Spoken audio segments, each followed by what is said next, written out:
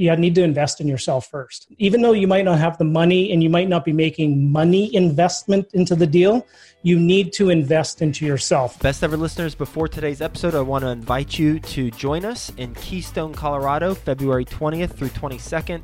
It is the 2020 Best Ever Conference. And not only do I want to invite you to join us, I want to invite you to earn 15% for every ticket that you're responsible for selling should you join as an affiliate for the conference. Great way to earn money. And also, if you're planning on attending, great way to pay for your ticket, essentially. You get enough sales. So you can go to bec20.com, and in the top left corner, it says earn 15% as an affiliate. You can click that, join the affiliate program, and you got all the resources that you need to share the good word about the Best Ever Conference in Keystone, Colorado. And we will be talking more about this on future episodes.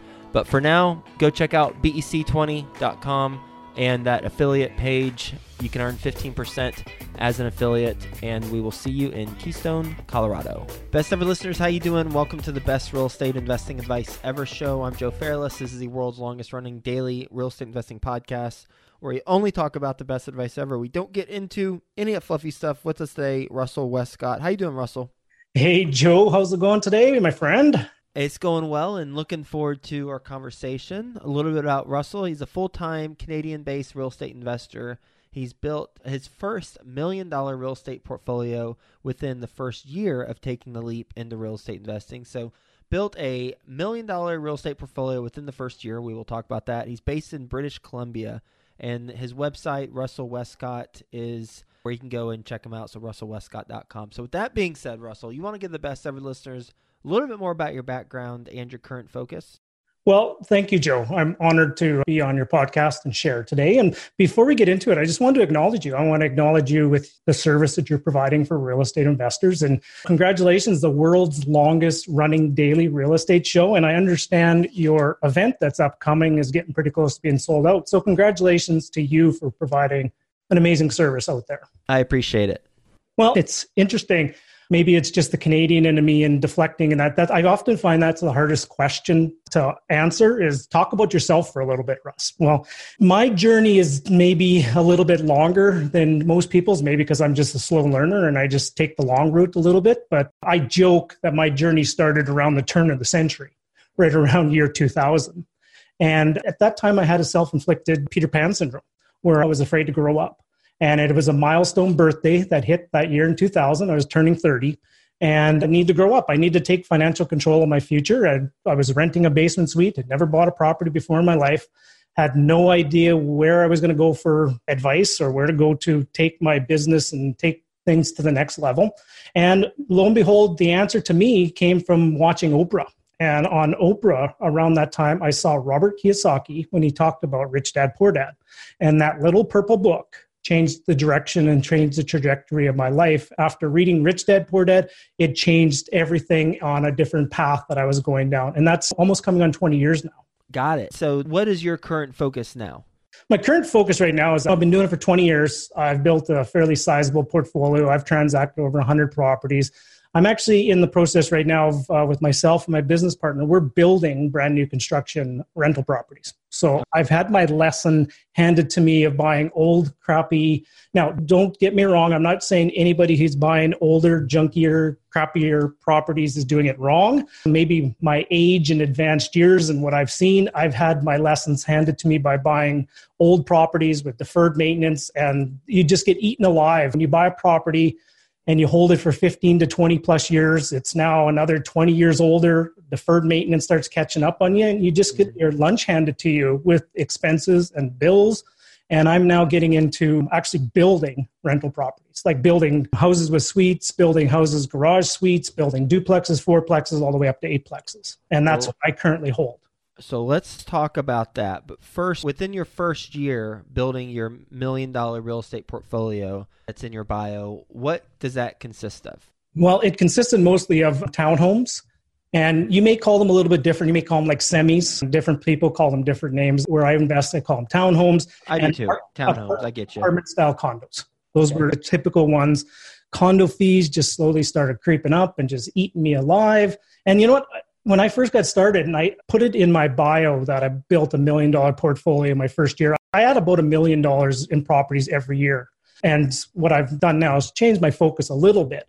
But there was a time when I first got started that I bought a property a month for 5 years on average. But I say that to not impress people. I say that to impress upon people that actually was a big mistake, that I added way too many properties too fast, didn't have the infrastructure built, didn't have maybe the business acumen, didn't have the support structure to do that. When you build a portfolio of 60 properties in under 5 years, you better have some really good support systems and people and teams surrounding you to be able to handle that, because that's a very, very big business.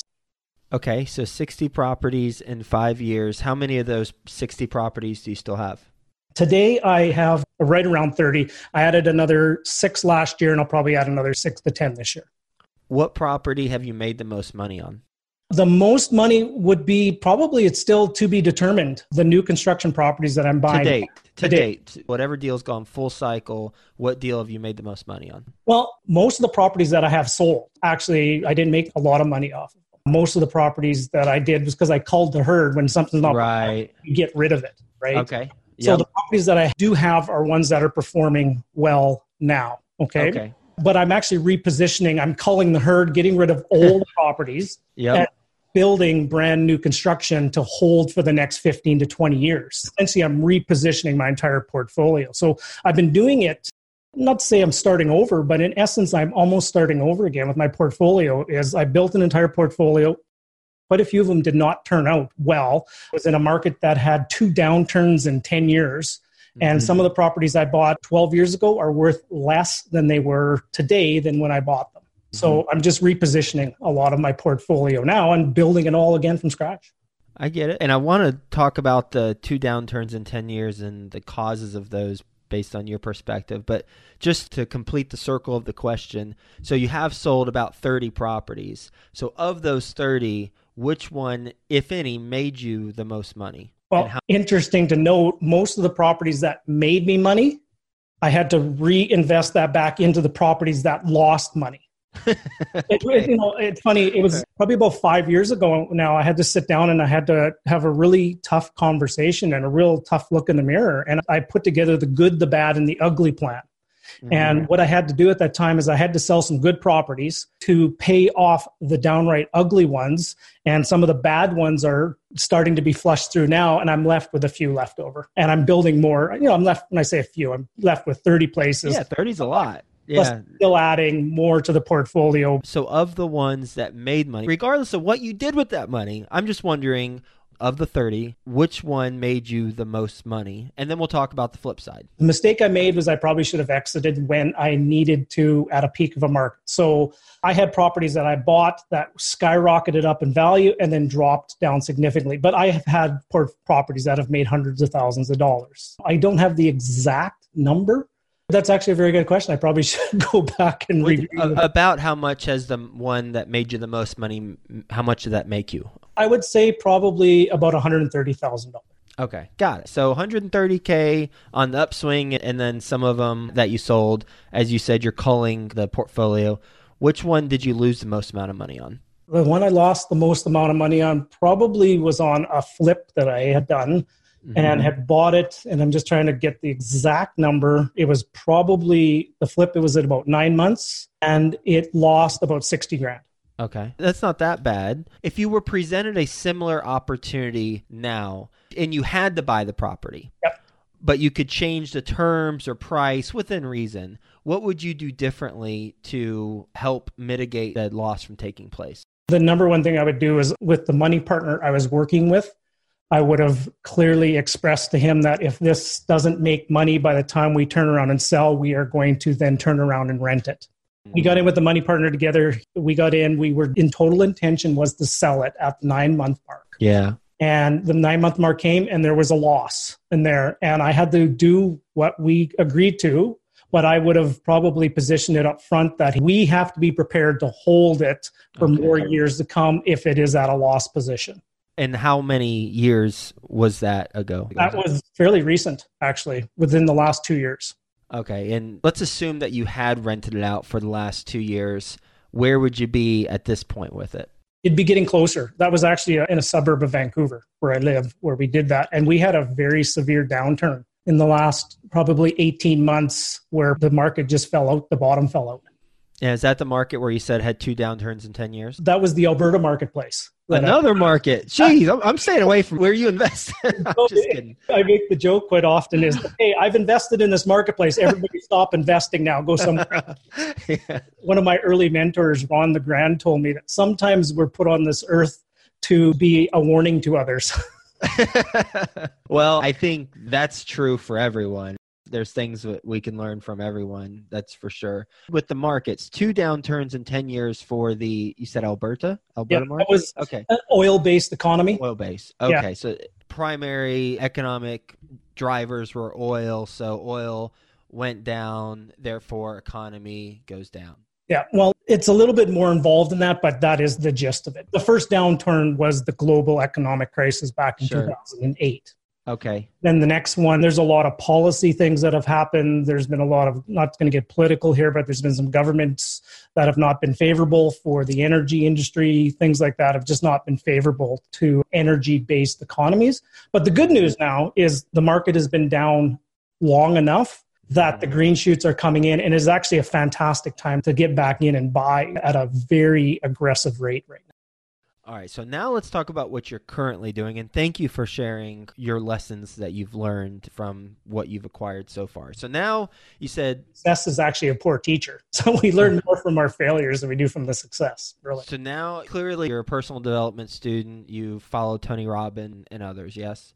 Absolutely. Yep. I did a fire walk back in 1992. When you mentioned the phrase impress and impress upon, I was like, Tony Robbins, there he is. I know that. All right. So you said, forget that other stuff. I'm doing new development.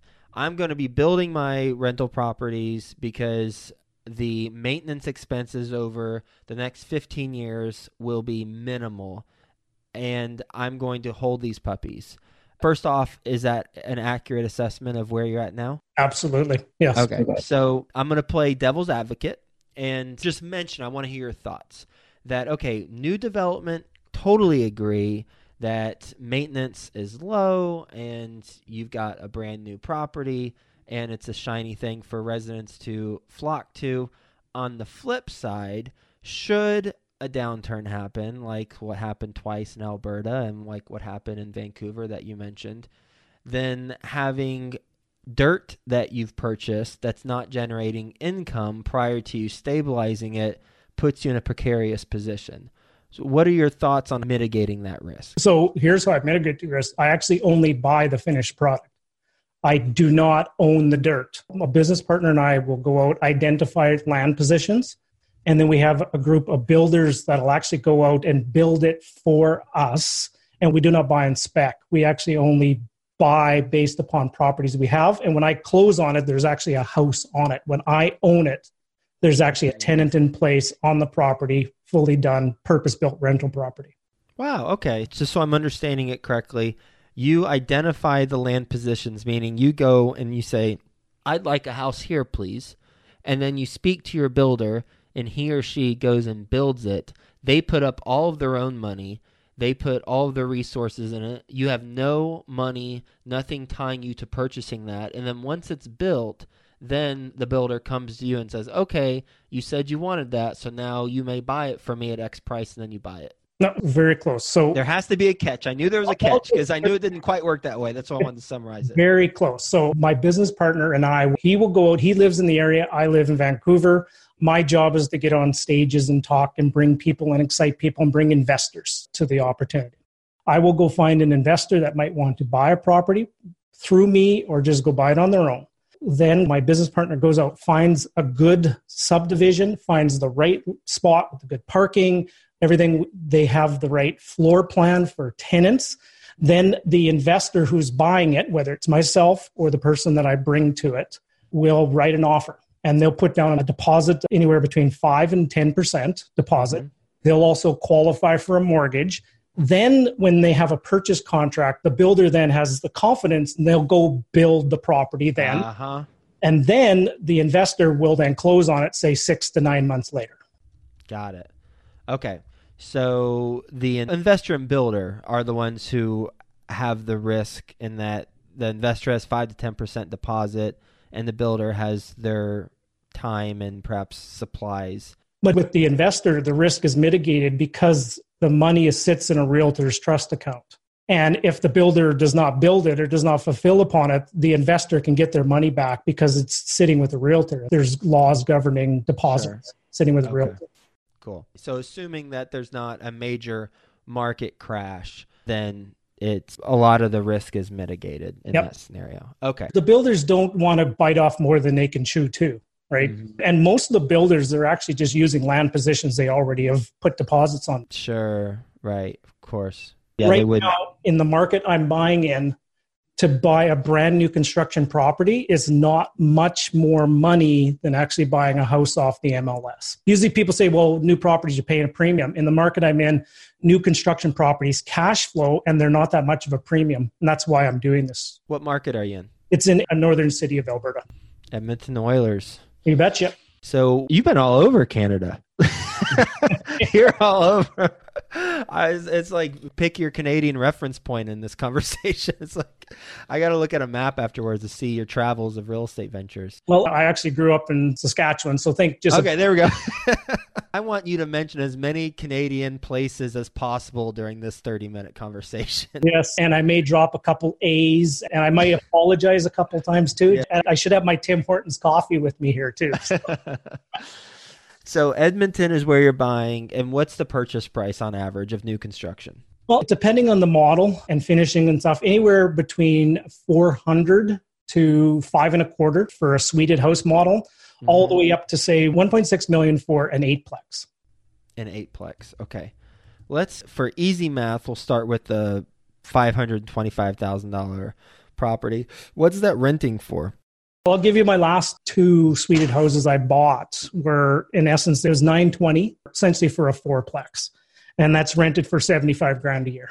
Okay, $75,000 a year divided by 12 is $6,250. And then what'd you say the purchase price was? $900? All in, that includes all taxes, that includes all landscaping. That's a completed turnkey property.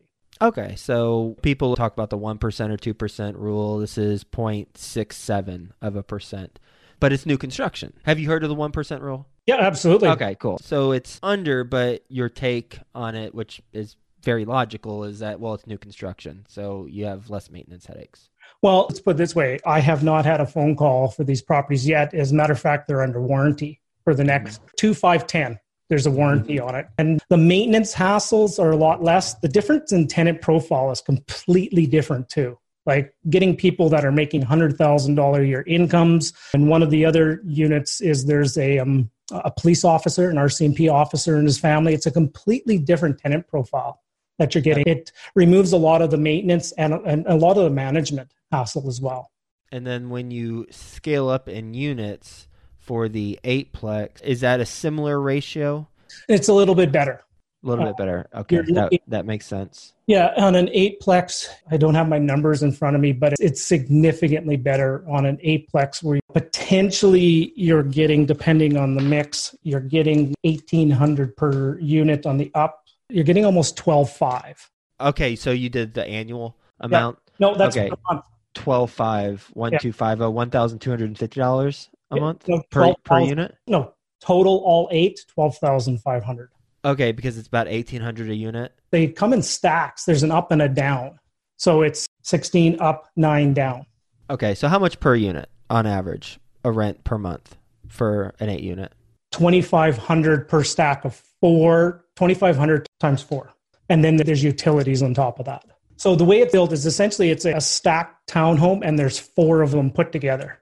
Okay. So there's an 8-plex, right? So there's 8 different families. There could be 8 different families living there. Is that accurate or not? That's correct. There'd be 16 up, 9 down. 16 up, 9 down for an 8-plex? No, there's 4. There's a stack of 4, right? So think 4 townhomes all stuck together. Okay, got it. So 8 total. Each of them have suites in them. Okay, so 8 total dwellings if it's an 8-plex, right? So I guess this would be the best way. 4 of them at $1,600 and 4 of them at $900. Got it. Okay, so 4 at $1,600 rent a month, and then 4 of them at $900. Correct. And then there's utilities, there's parking, there's things on top of that as well. Fair enough. Okay, I understand. I apologize for being dense on that, but I understand now. So let's just go with the best case scenario. If it's $1,600 and I'm paying about $200,000 for it, it is, instead of 0.67, it's 0.8. Yep. So it's inching up closer to the 1% in the 1,600 case, and the other one would be obviously lower than that. And then where we're doing these and building these, it might be different across jurisdictions, but some of the investors that are getting in with residential financing on these, instead of going the commercial route, they're able to get actually a residential mortgage with full discount, CMA, those kind of things as well, as opposed to going a commercial route. Okay. Yeah. I imagine it's going to be lower down payment and lower interest rate and longer amortization, right? And no fees as well. Oh, beautiful. Okay. And if they buy the whole 8-plex, they can get that type of loan? On one title. If you buy one title, you can get one mortgage. Wonderful. For the whole 8-plex? Correct.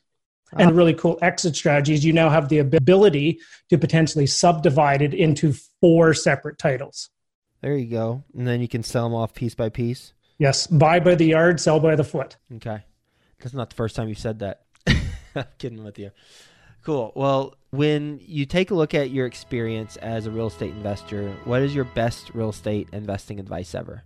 The best advice was somebody who gave it to me very early. And the best advice was money is required to buy real estate, but it doesn't have to be your money. And that came to me very early. And thank goodness it came to me very early because I had no money to buy real estate. And I had to learn the process of how to raise capital from other people in order to move forward and keep building this portfolio. So I built my entire portfolio raising capital from other people. I've wrote books on it. I've taught people. I've trained. I've done majority of my real estate investing on other people's capital and helping other people. You've just come across a 20-year-old and she asks you how she can get started in real estate. In particular, she wants to learn how to partner up with people and use their money, not hers, because she doesn't have money. What is your advice to her?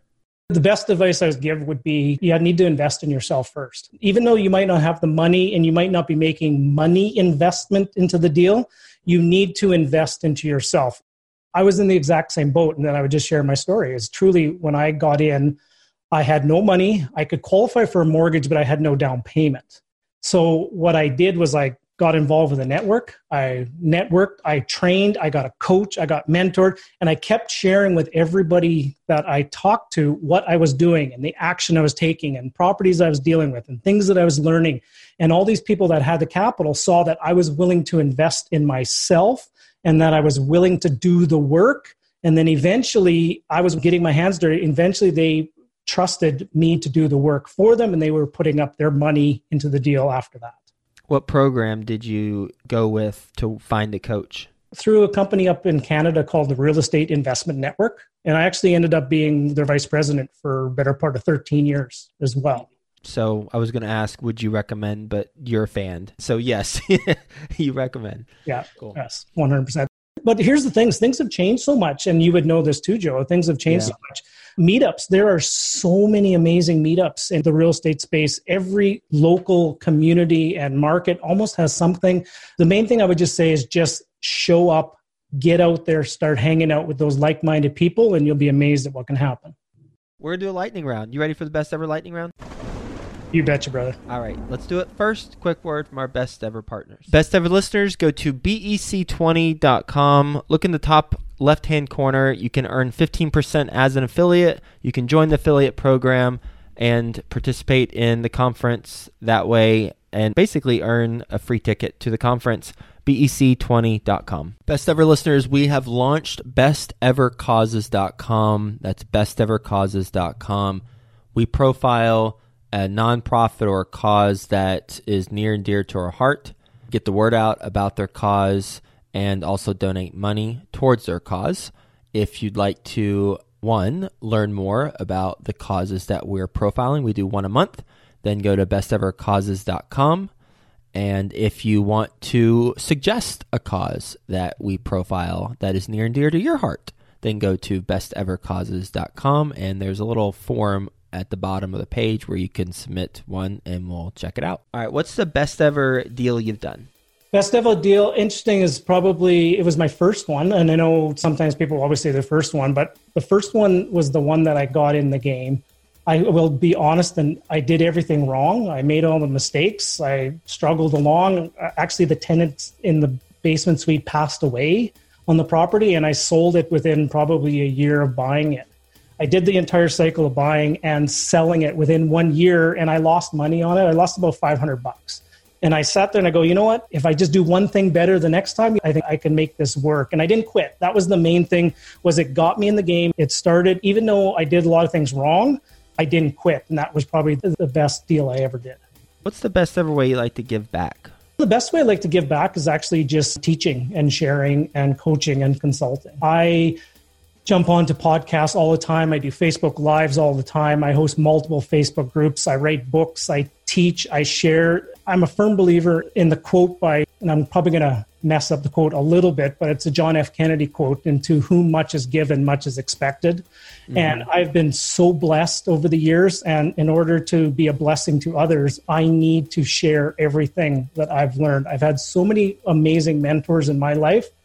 And I'm actually in a point that I'm giving back to the real estate investor community of mistakes I've made. You know, some people will not talk about their mistakes, that it's only just unicorns and butterflies and sunshine and roses and everything's wonderful. Not everybody will actually share the struggle and share the downturn and share the mistakes that you made. I celebrate them.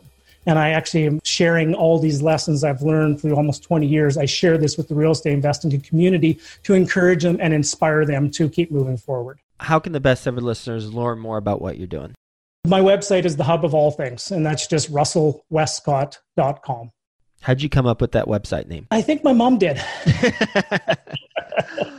Russell, I really enjoyed our conversation. And as you said, celebrating mistakes and talking about that, but then also talking about your success and your focus now and why you're focusing on it with new development and the structure that you have with the individuals or the parties involved. Really enjoyed our conversation. Hope you have a best ever day, and we'll talk to you again soon. Right on. Thanks, Joe. Best ever listeners, we have launched bestevercauses.com. That's bestevercauses.com. We profile a nonprofit or a cause that is near and dear to our heart, get the word out about their cause, and also donate money towards their cause. If you'd like to, one, learn more about the causes that we're profiling, we do one a month, then go to bestevercauses.com. And if you want to suggest a cause that we profile that is near and dear to your heart, then go to bestevercauses.com, and there's a little form at the bottom of the page where you can submit one and we'll check it out. Best ever listeners, go to bec20.com. Look in the top left-hand corner. You can earn 15% as an affiliate. You can join the affiliate program and participate in the conference that way and basically earn a free ticket to the conference, bec20.com.